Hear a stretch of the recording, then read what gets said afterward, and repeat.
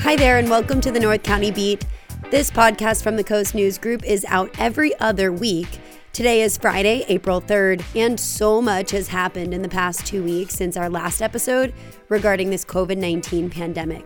We're going to fill you in on all of that, but first we want to shout out a sponsor of the Coast News and the North County Beat, Cox Communications. Cox Communications offers high-quality Gigablast internet services that help families stay online as schools and offices remain closed. Get more information at cox.com. Now let's take a look at where things are with COVID-19. At the time of this recording, there are 10,773 reported cases in the state of California, with 238 deaths. In San Diego County, there are 966 cases, with about 153 of those cases in the North County area. So far, the county has 16 deaths. Right now, the age group with the most reported cases is 30 to 39, with the 20 to 29 age group close behind. Beaches and trails are still closed. Carlsbad just announced that they're prohibiting parking along both sides of Carlsbad Boulevard from the Village all the way down to Ponto Beach. Only essential businesses like grocery stores, hospitals, and the post office are bringing employees into work. And by the way, they are now required by the county to wear facial coverings on the job. Up at the San Onofre Nuclear Generating Station, or SONGS, orders to stay home have limited some of the deconstruction work there, but not all of it. The station is continuing to transfer spent nuclear fuel from wet to dry storage. That raised an eyebrow for Congressman Mike Levin, who represents the 49th district that houses the plant. In a statement, he showed concern, suggesting that this specific activity be reconsidered as part of the plant's essential work. So far, that work is going on as planned. As we reported in our last episode, many local businesses are struggling under the latest social distancing guidelines, so now cities are finding ways to lend a helping hand. In Encinitas, Main Street associations are banding together to create a $100,000 relief fund that would provide grants to local businesses in need. Irene Pian with Encinitas 101 says these are not the same as loans. These mini grants that we're offering the businesses, anywhere from $2,000 to $10,000, that's just money in their pocket to help them. If you want to donate to the relief fund, you can head to EncinitasSupportFund.com. San Marcos is also doing their part to help out businesses. Mayor Rebecca Jones just signed a $3 million stimulus package to help out small business owners affected by the COVID-19 pandemic. Coast News reporter Steve Petersky spoke with Mayor Jones to learn more about the stimulus package and who it's going to help. Mayor, just tell me a little bit about how the formation of this stimulus package came about and what you guys saw the need for in your city. In San Marcos, we've always been historically very, very business friendly. A few years ago, I think it's been 5 years now, we hired our first economic development manager, and she's now our economic development director, and that is Tess Sangster. During all of this time where we started to hear more about what was going on with COVID-19, we sort of talked internally about, what can we do to help our businesses? So we set up, first we set up our COVID-19 website. That you have a link right from our city website, and we put all of the different resources on there of this is what you can do as far as your unemployment, and we put all of our businesses that remained open, like for instance your restaurants and that sort of thing. Tess and our city manager Jack Griffin, they really started thinking about what else can we do for our community, and so they came up with this idea of the loan program. So it's a short-term loan program, not to exceed $3 million of our reserves. And one thing too that I'd like to mention is we're about 57 years old now. We've had great steady leadership for many years, and we are in a place where we do have some reserves. And so investing in our community I think is very important. You have different ways of doing that. Some cities spend a lot of money on infrastructure. We do that as well. But, how can we as a city, with our entrepreneurial attitude that we've always had, invest into the community? So this short-term loan program we set up starting last Wednesday, we opened it up for applications. And to date, as of yesterday, we have over 50 applications. Over the last several weeks, obviously being the mayor, a lot of people have probably come to you. So what are some of the things now that this loan application or this program is in place? What have you been hearing from, the business owners or the business community about what the city has done? I think a lot of people are really pretty excited that we would take this step to help our community, because it's like I said, it's keeping people working. And now, that the federal government has taken their action too, we really look at this as an augmentation of that. But all of the businesses that have applied, we are also talking to them and working with them to also get the federal aid as well. And so, a lot of people are just saying, wow, I'm so excited that the city cares this much about our community. And the truth is that really is the message. I think this is a message of hope, and we believe in our community, and we're willing to, I believe that we will get paid back. I believe that, that the program does have the safeguards to help protect the city. But I think it's also, our community coming together. And times like this, you just have to take extraordinary steps that maybe you wouldn't generally. But I think that this is the time we come together, and this is where we really prove how much the community is one and how connected we are. As long as we are able, I say that we should work as much as possible to help encourage our local businesses, which again is jobs in our community, and keeping people working. Some great context from Mayor Jones on how communities are coming together to keep businesses going during these tough times. But there is one essential business that is actually doing pretty well right now. And no, it's not the grocery stores. It's cannabis. My name is Mike Milano. I'm the owner of Coastal Wellness Dispensary. We are a medical dispensary located in the city of Vista. Milano opened his medical dispensary about 5 weeks ago. And even with coronavirus impacting the economy, his traffic has actually increased. He sees this corresponding with higher levels of anxiety given the current situation. But he says there's another factor too. There's nothing to do. Everything's closed. So I think, people are obviously staying home. They're hanging out at home. They're watching movies, playing games. And I think some people are just adding cannabis into that mix in lieu of alcohol, honestly. While Milano isn't doing delivery just yet, Coastal Wellness is offering curbside pickup, and they are closely adhering to social distancing guidelines in the shop itself. Anyone who's hit the grocery store in the past few weeks has probably experienced empty shelves where items like Lysol wipes, toilet paper, and canned goods once sat. Master distiller Nicholas Hammond saw this too.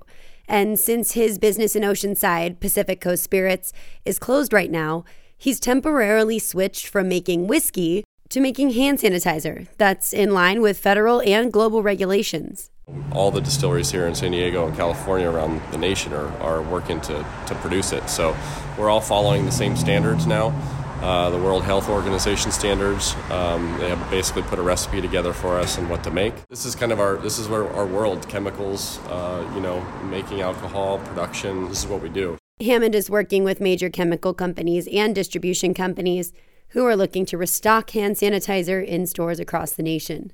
Also in Oceanside, another business is helping people get the essentials. CSA deliveries from the Yasakochi family farm have skyrocketed since social distancing guidelines went into effect. Overnight, since this coronavirus thing started, we opened it up from not just North County, but all of San Diego to 3,000 boxes plus a week.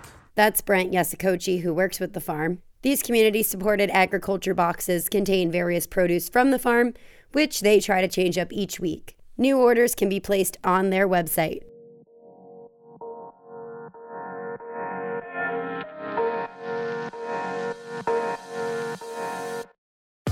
That's the latest from the past 2 weeks involving the coronavirus impact here in North County. If you want more updates daily, make sure you bookmark our Coast News COVID-19 resources page. It's got a ton of links and information to guide you through a local situation. You can even find restaurants to order from, online activities to keep your kids entertained, county updates, and so much more.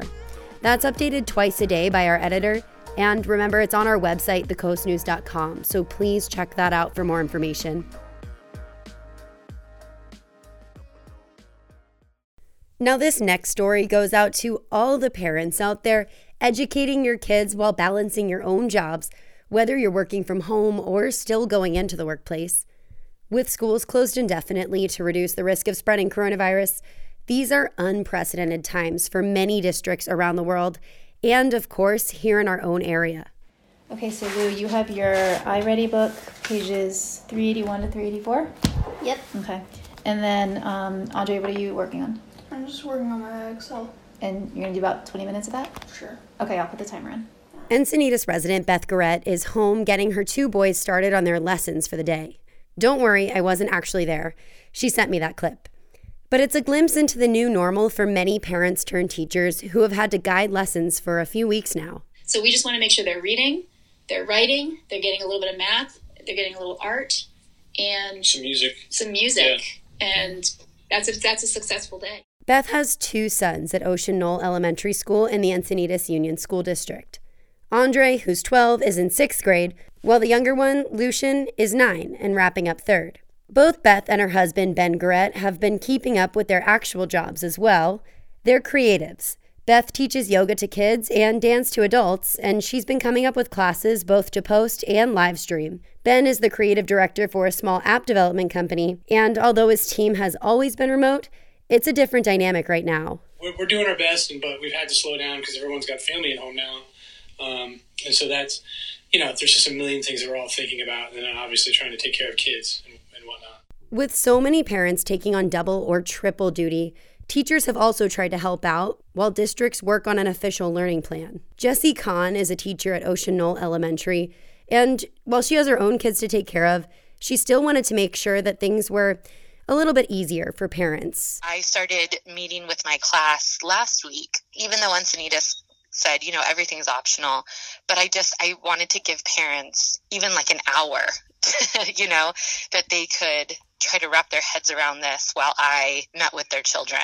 The first priority for school districts when they closed in mid-March was the social and emotional health of students, making sure that they adjusted okay to the new changes. At the same time, districts were shaping their game plan for moving forward since all of these events unfolded really quickly. Last week we were in school.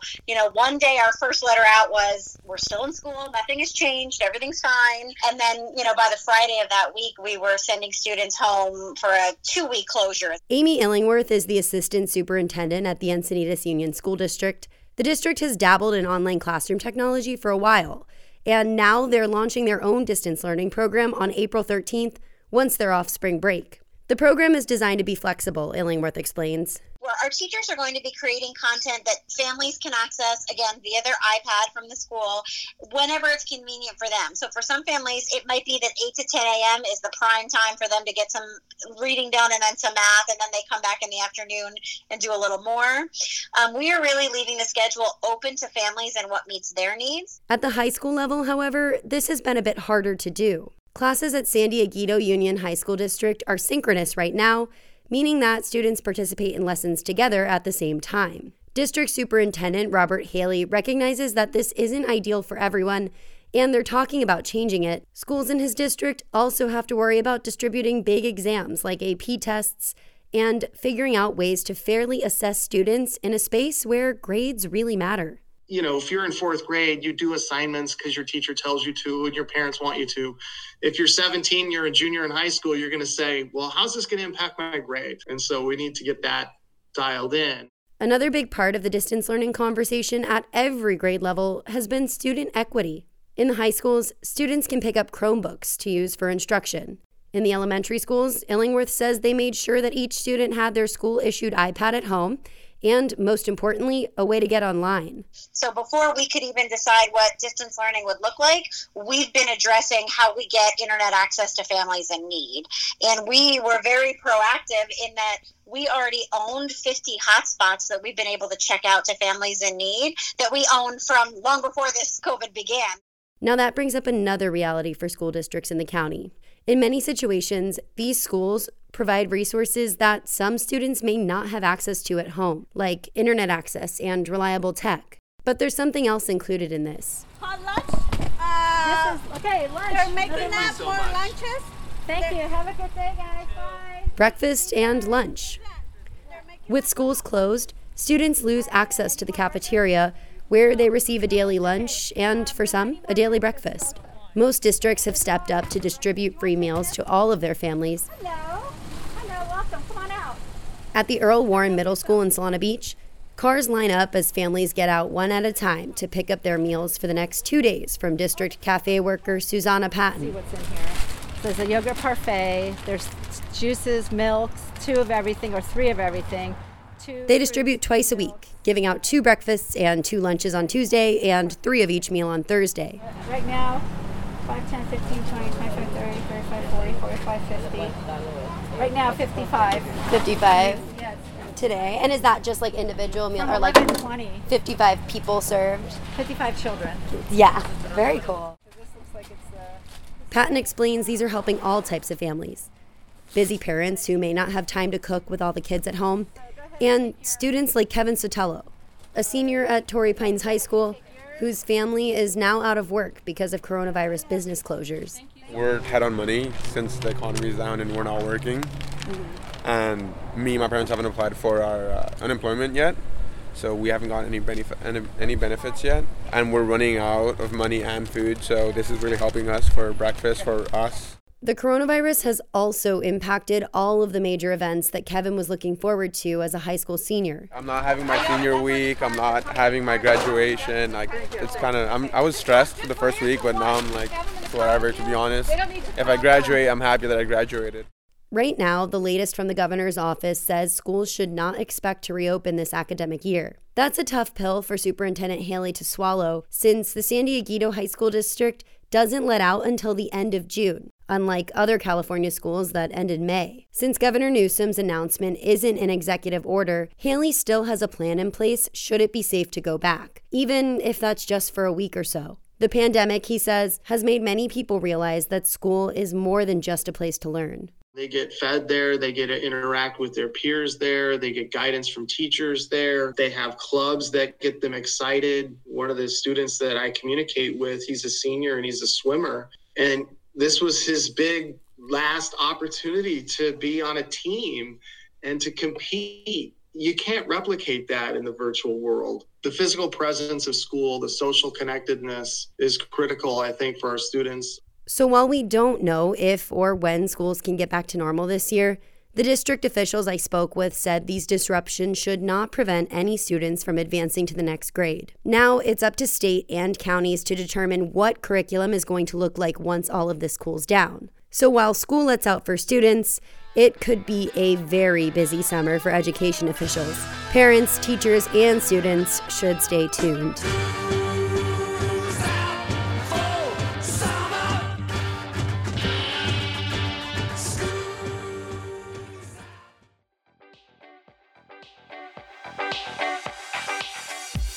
There is so much to talk about when it comes to the impact of coronavirus in our county.